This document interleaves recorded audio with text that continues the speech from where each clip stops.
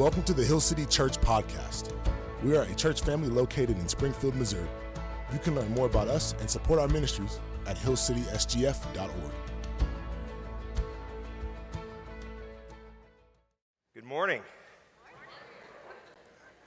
My name is Scott Hardwick, and I'm an elder here at Hill City, and I have the privilege and the honor to be teaching this morning as we continue looking in Colossians. I've been an elder here for the last couple of years, and I think up on the screen I have a picture of my family, my wife Megan, and our two children, Bennett and Lily, and she is glaring in the picture like she glares at everybody. So she gives Brad a mean stare every Sunday. So I was excited when Daniel asked me. He texted me in December and said, "Would you teach in January?" And I was excited. I'm a teacher by trade. I teach at Central High School, just up the street. And so I was excited to be able to come in here and do that with you guys. And he texted me, "Great, Colossians 1, 15 through 23. I didn't even read the passage. I just said, "Sure." And then I did what I think a lot of us do when something comes up in your life. You text mom or dad, right? I still text my parents. So I got my phone out and I text my father. And if you don't know my father, his name is Dr. Jim Hardwick. And he, to me, is the smartest person I know. He's been in ministry 40 years. He has a master's. He has 2 doctorates. If I need a question about the Bible, I go to him. He's just a very smart person. So I text him and said, "I'm preaching." He's like, "Great, what's the text?" I said, "Colossians 1, 15 through 23. And my father's response to me back was, "Whew, that's a tough text." And I immediately was like, "Oh no." And my father, who knows Daniel really well, immediately texts him back. He texts me and said, "I bet Daniel punted." So I'm not saying Daniel punted, but the smartest person I know said that. So there you go. As we begin this morning, and I was thinking about what we were going to be talking about, I was thinking about this in the end of December. And I don't know about you guys, but as this year wraps up, you start to get a little retrospective in your own minds. I was looking through pictures of my kids for a whole year and watching how they grew. I was looking back at what movies and books and the music that I listened to and the experiences that I had for the year. And you start to kind of think about your year, right? At the end of every year, everyone starts to do that. And I was looking and really was thinking, man, 2020 for our family was a beautiful year. And I know that a lot of people, for our family, it was such a special season, and there was a lot of hard things, but a lot of good things as well. And so just looking back and being reflective on that. As a whole, right, a society, I think a lot of people were ready for 2020 to leave, right? We had wildfires, we had a pandemic, we had elections were flooding the news, right? We were hearing about economic instability. We saw businesses here in Springfield close, movie theaters, concerts, things that went away that we were used to. Our church for a season shut the doors. And I know for a lot of people, they started feeling disconnected.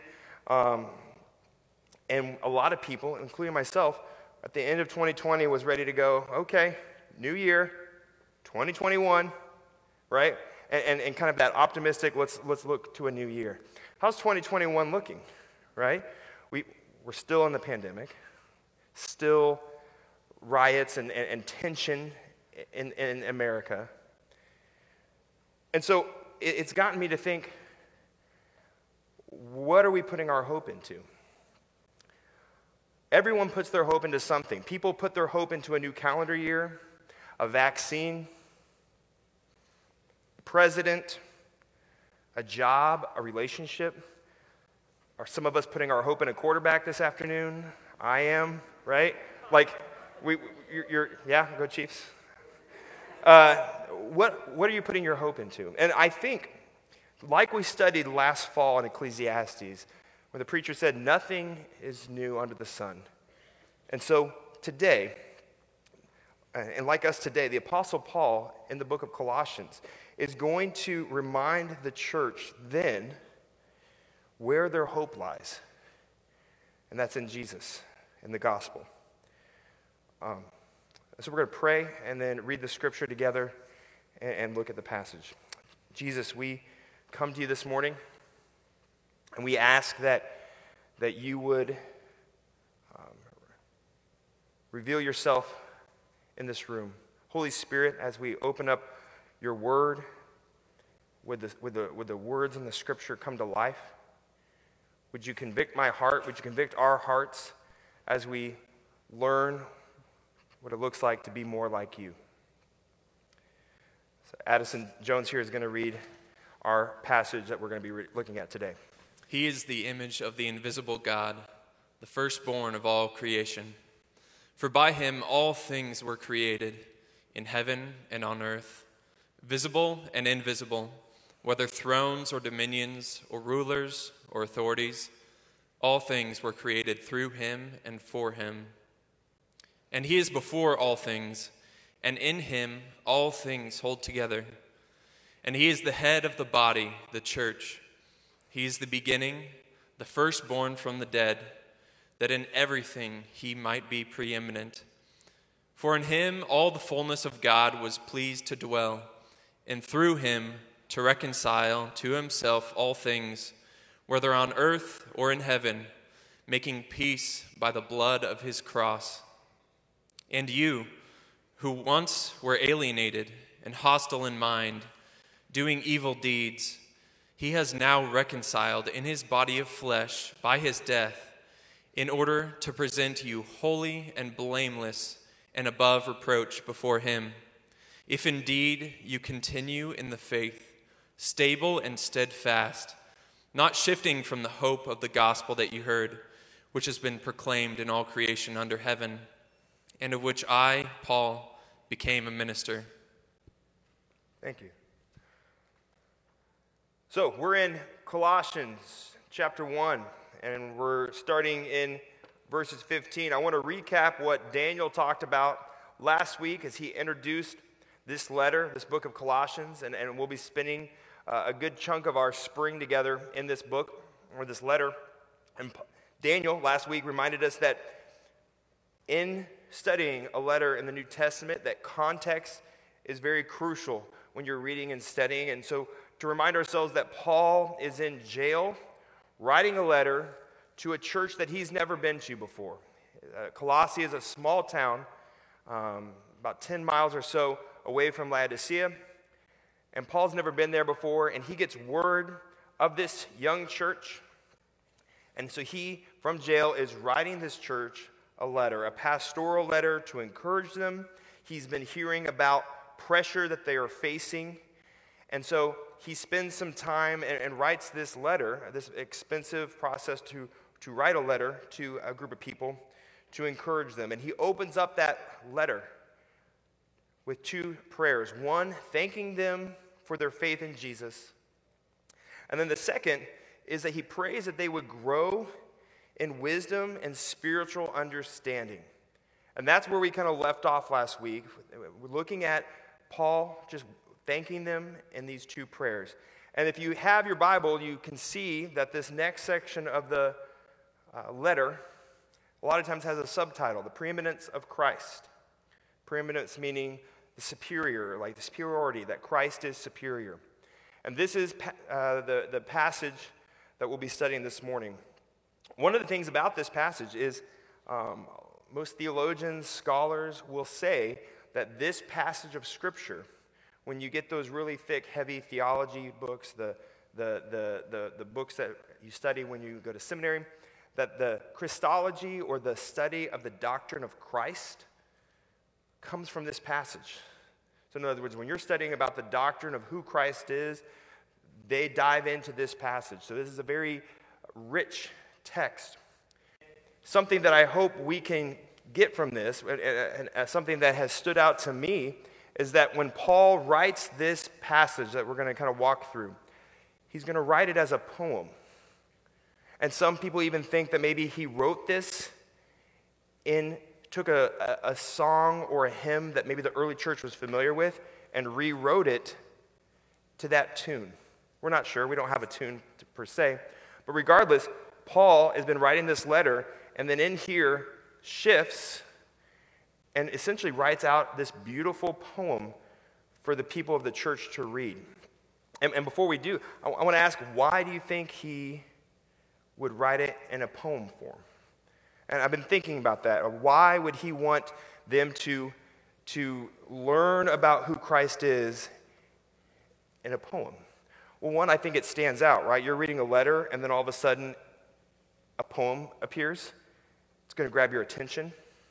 But I also think poetry, songs, make it easier for us to remember and retain things, right? Like, one of the things that I've come to resolve is that I will speak up here for 30 minutes, and 2 or 3 weeks from now, you probably aren't going to remember anything that I talked about. I can't tell you what Daniel probably talked about 4 weeks ago, right? But what we do take away, a lot of the times what we do take away are the truths that we sing about on Sundays, the doctrine that we learn in those songs. And it's one of the reasons why here at Hill City we value and treasure the songs that we sing, that we would sing songs that would remind us of the truths of God, the gospel. We sing about the gospel. Jarrell is going to come out here after and sing a song called Come Behold the Wondrous Mysteries, which is rich in the doctrine of actually what we're preaching about this morning. And so I think Paul, like what we do on a gathering on Sunday, is trying to grab the church's attention, say, hey, here's a poem. And so let's dive into that poem and look at this stanza together. By the way, I'm not an English teacher, so I do a terrible job of trying to analyze poetry. I'm a history teacher, so I'll do my best. So this poem has essentially 2 stanzas or 6 verses. Let's look at the first 3 verses together. He is the image of the invisible God, the firstborn of all creation. We'll stop there. Paul says that Jesus is the image of the invisible God. John in chapter 1 says that we can't see God, but we know God through Jesus, that Jesus embodies the image of God. And it says that he's the firstborn of all creation. Now, some people might take that verse and say, yep, Jesus was created, therefore it's God and then Jesus. This is the wrong idea of this word firstborn. It's an Old Testament reference, referencing a royalty status. That he's saying, when he says he is the firstborn of all creation, he is essentially saying he is the king of all creation. 16, for by him all things were created, in heaven and on earth, visible and invisible, whether thrones or dominions, or rulers or authorities. All things were created through him and for him. And he is before all things, and in him all things hold together. So in this first stanza, Paul is reminding them not only of Jesus being this image of God, but that he is the firstborn or the king over all creation. He also says that he shares an identity with the Creator. In fact, he says that Jesus, not only all things were created through him and for him. So he is a creator and king. So in these 3 verses, Paul lays out to us that through Jesus, he is known as the king and creator. Jesus is both king and creator. But then in verse 18, he moves on. And let's look at 18. And he is the head of the body, the church. He is the beginning, the firstborn from the dead.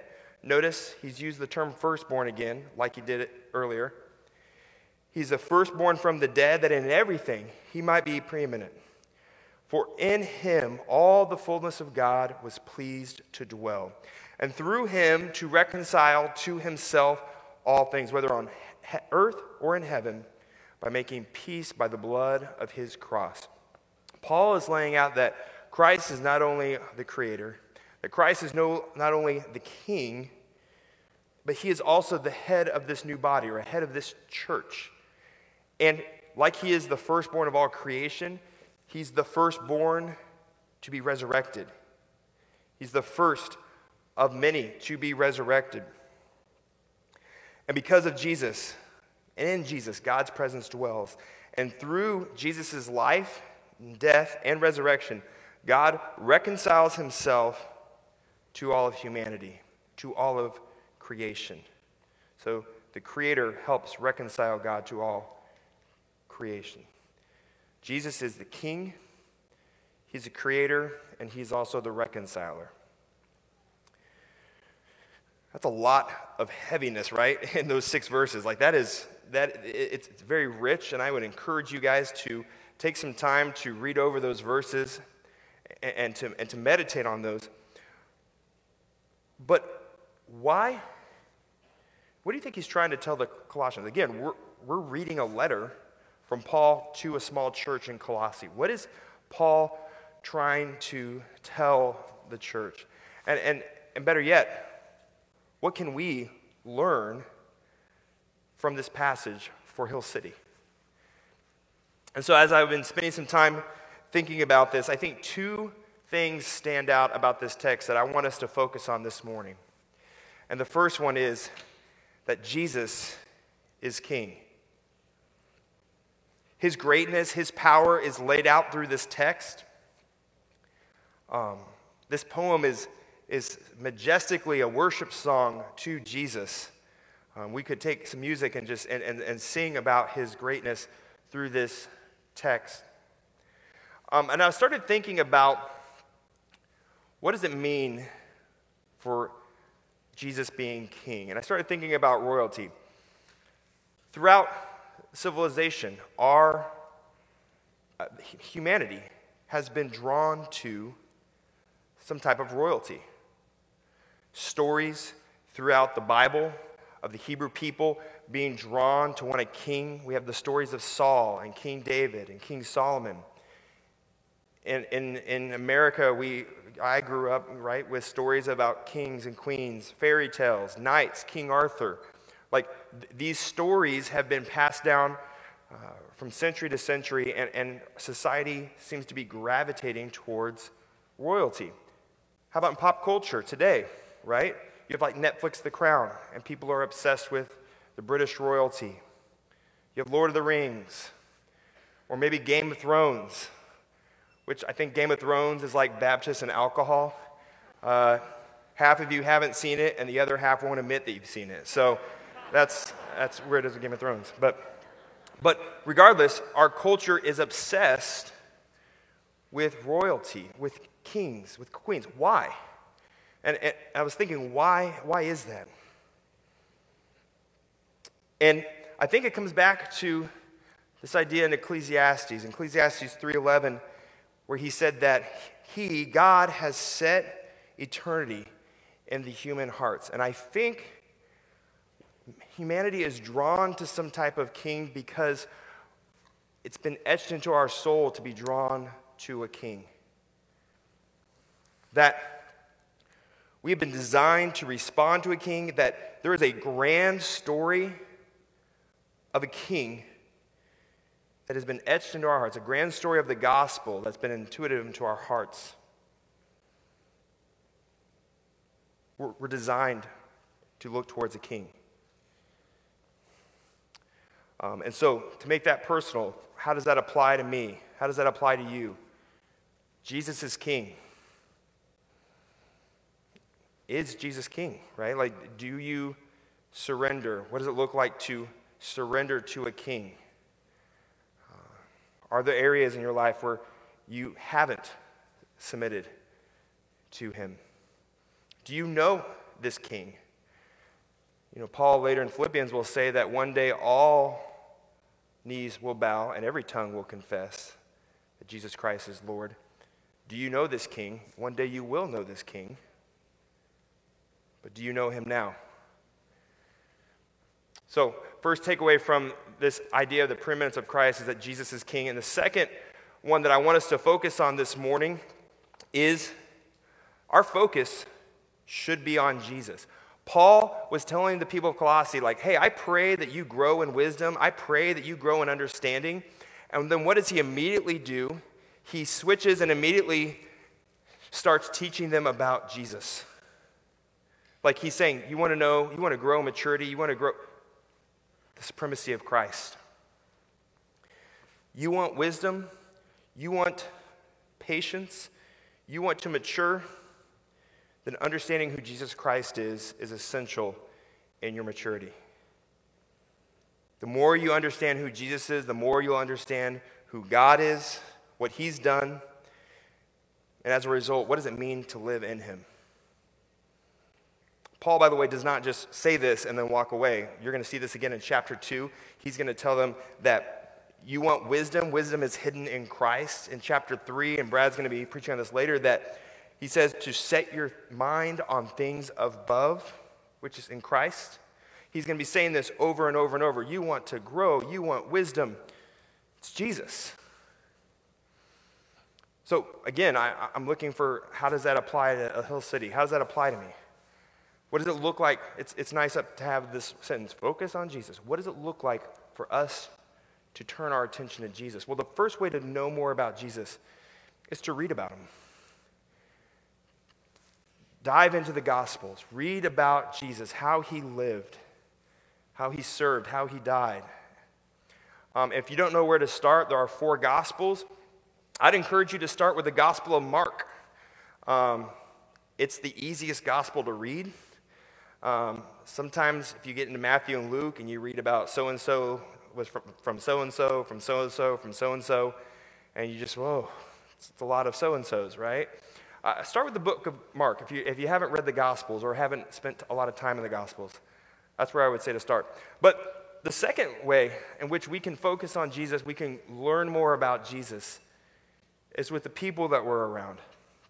I love music. And I love to sing. I love playing music. But you know what really stirs my affection for music is when I'm around my friends that love to play music. And when I am around them and I start talking about music and start singing together, and it stirs me up to want to play music. You love sports. If you're around people that love that same sport, you love baseball, you love football, and you stand around and talk about that sport, that team, it gets you excited, it stirs you up for those things. You want to grow in Christ. Are you around people that also want to know more about Jesus? You guys stir each other up. Iron sharpening iron. You want to know more about Jesus, read about him, but be around those that also want to know more about him.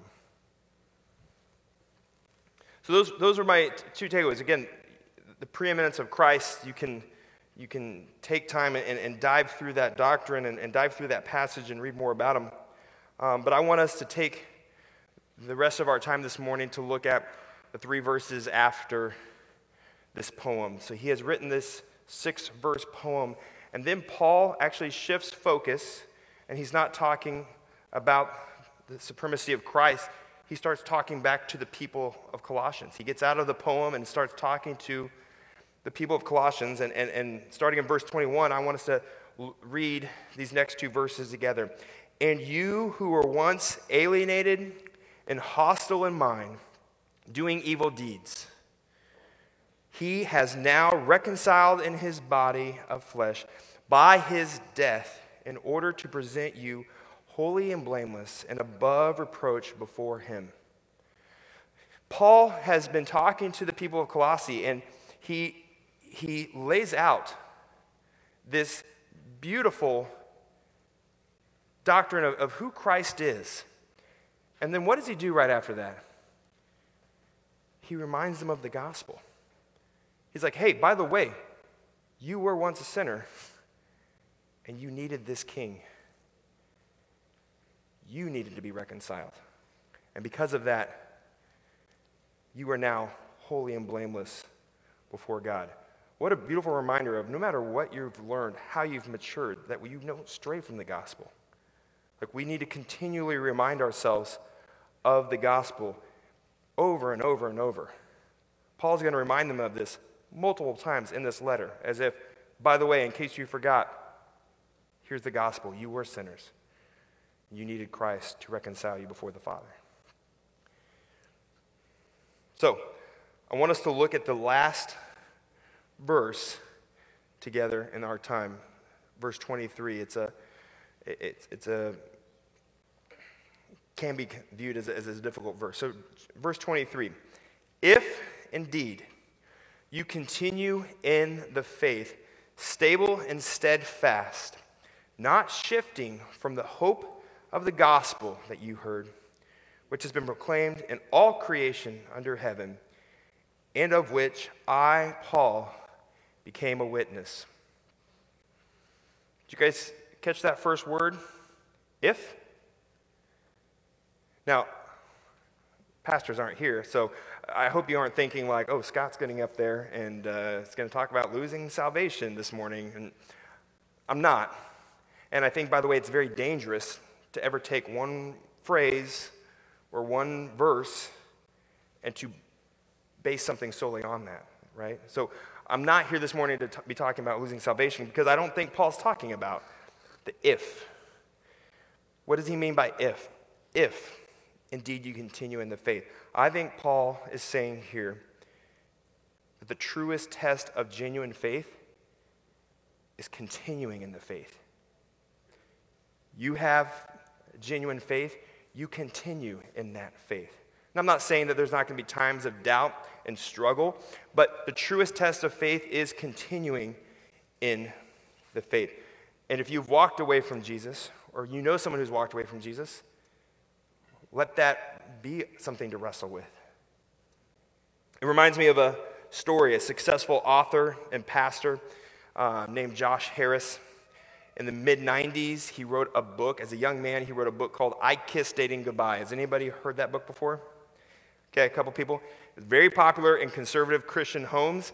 It's a young man who basically said, you shouldn't date anybody, and you should just court and be married that way, right? Don't kiss anyone until your wedding day. Very popular with parents in conservative homes. Sold 1.2 million copies, which this guy bought a copy of that, right? So I had bought that book, and I think I was in middle school at the time. And what did I know about dating? Anyways, I ended up going to a conference and hearing him speak. I think a pretty girl invited me to go hear him speak. So I don't know if I really understood the concept of his book.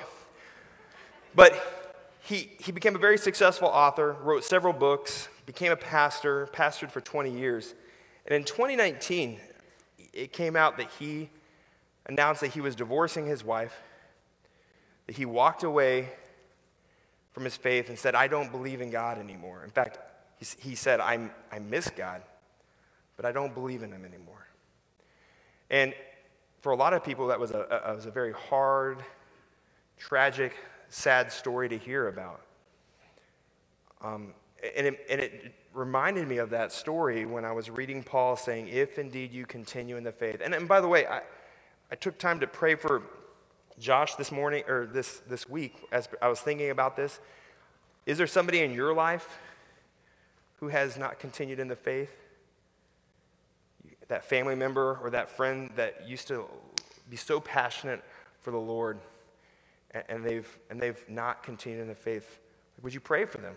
Like, would reading this verse stir something in you to go, man, I need to pray for them? Because that's the right response, right? Like they've not continued in the faith. Would the Lord draw them back? Would the Lord one day draw them back to him? So, Paul is saying, if you continue in the faith, it's the truest test of faith. He says, not shifting from the hope of the gospel that you heard. And I think Paul, when he's saying to be steadfast and stable to the gospel, and he'll say this throughout the book and in Galatians and others, he's not just saying be true to the hope of the gospel, he's also saying don't add stuff to the gospel. Like, be true to the gospel that you've been taught. And as an elder here, could this verse be a warning for our church? I know what you're saying. This is Hill City. We use the word gospel a lot, right? We preach the gospel, we rehearse the gospel, we sing gospel songs, we're gospel-centered. Our city groups talk about the gospel, right? Like we very intentionally do that. So like our church isn't going to add to the gospel, but let's be real. We live in a fallen world where every day I am drawn to the things of this world and want to so badly be tempted to add things to my faith. There are things that look so good to add to what I believe in. Values, money, success, politics, whatever it is, I want to say yes and this with the gospel. And so I think it's a warning for us not to add anything to the gospel. So I want to close with this last bit. I'm a history teacher, I'm a history nerd, and so when I was reading about the people of Colossians, what were they looking at? Paul was writing to a church, and they're estimating when this happened. It could have happened weeks or months after they received this letter from Paul. But a devastating earthquake hits this region of Turkey. At least 3 cities that we know of were completely leveled. They didn't have reinforced concrete, right? They had stone structures. Everything gets wiped. And we know from history that the Roman Empire felt it was good to rebuild the city of Laodicea down the road. We know tax records that they spent money to help rebuild that city. There is no mention of the city of Colossae. 30 years later, Jesus is writing to these churches in Asia Minor. There's 7 churches in Asia Minor. Guess what church doesn't get mentioned? Colossae.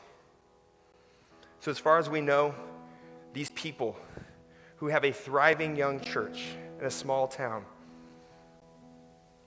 shortly after they've been encouraged by Paul, the city is gone.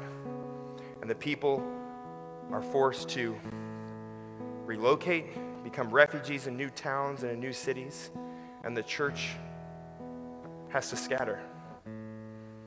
And what does Paul, hopefully, what were the words that were on their lips as they were going through this?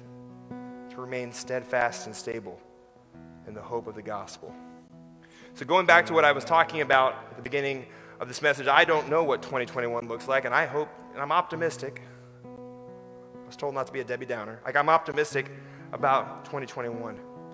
And regardless of where you are at in your season of life, just know that putting your hope in anything other than the gospel, to remain steady and stable and steadfast in the hope of the gospel. Because anything else other than Jesus may let you down. It could be a false hope. So hold fast to the hope of the gospel in Jesus Christ. Let's pray.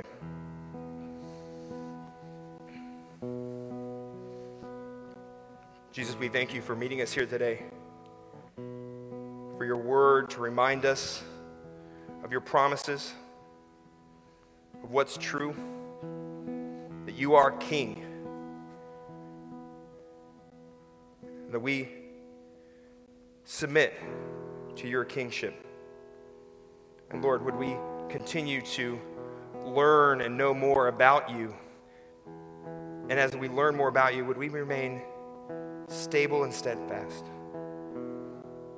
in your gospel? Amen.